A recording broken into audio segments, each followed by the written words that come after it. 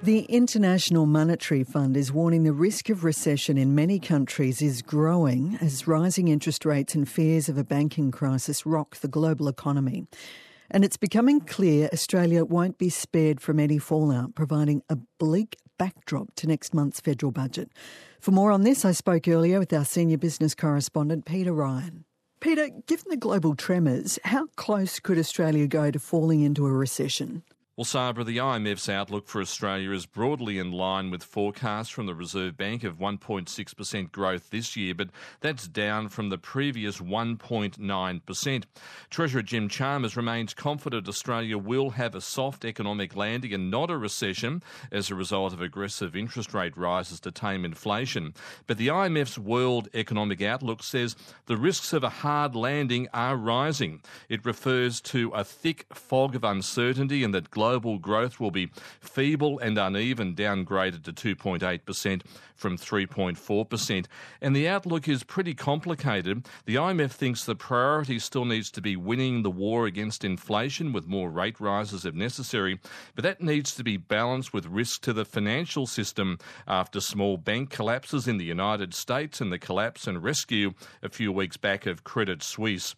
The IMF's chief economist, Pierre-Olivier Gourichas, says fears of contagion are rattling confidence, even though he doesn't see a rerun of the global financial crisis, not yet anyway. The financial system may well be tested even more. Nervous investors often look for the next weakest link, as they did with Credit Suisse, a globally systemic but ailing European bank. Financial institutions with excess leverage, credit risk, or interest rate exposure, too much dependence on short-term funding, or located in jurisdictions with limited fiscal space could become the next target. We are therefore entering a tricky phase. Financial risks have increased, yet inflation has not decisively turned the corner. Policymakers will need a steady hand and clear communication. The IMF's chief economist, Pierre-Olivier Gourichas. More grim predictions there for the global economy, Peter, but how reliable is this IMF outlook given the uncertainties? Well, Sabra, the reality is that the IMF is often behind the curve with its predictions, as we saw in the lead up to the GFC. The latest forecasts, for example, are based on a global oil price of $75 a barrel, but already it's soared back to $85 a barrel after OPEC producers cut supply.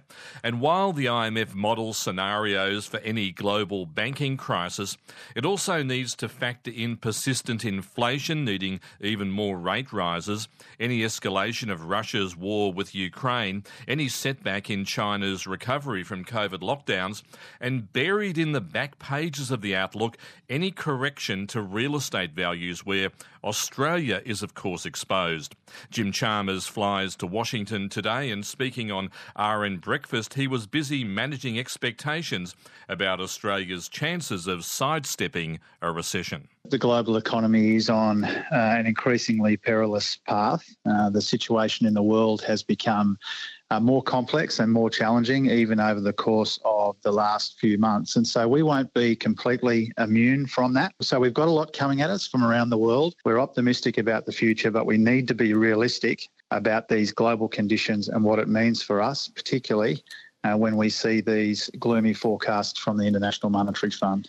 The Federal Treasurer, Jim Chalmers, and before him, Peter Ryan.